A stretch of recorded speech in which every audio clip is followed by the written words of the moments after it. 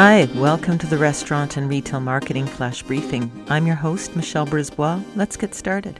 Let's talk about bread. According to the visualcapitalist.com, which released an infograph of the top 10 fastest growing e-commerce product categories, March 2020 over the previous year, bread machines were up 652% in sales over the same period the previous year.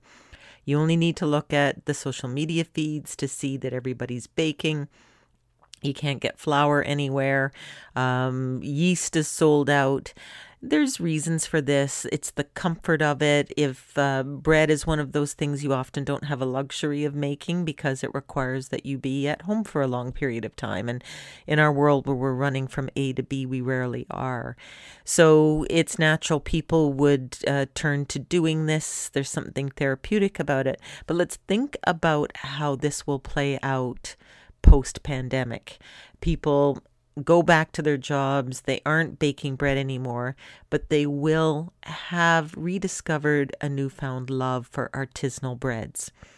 As you look at ways to reimagine your menu, as you look at ways, if you have a retail store, bringing in maybe some elements, if people want to keep baking, but primarily for the restaurant industry, look at adding some artisanal breads to your menu.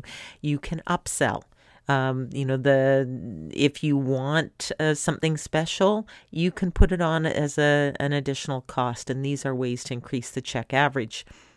But I do think we're going to see a consumer post-pandemic that has spent time researching different foods and thinking about the culinary experience. And I think that will be good for us in the end.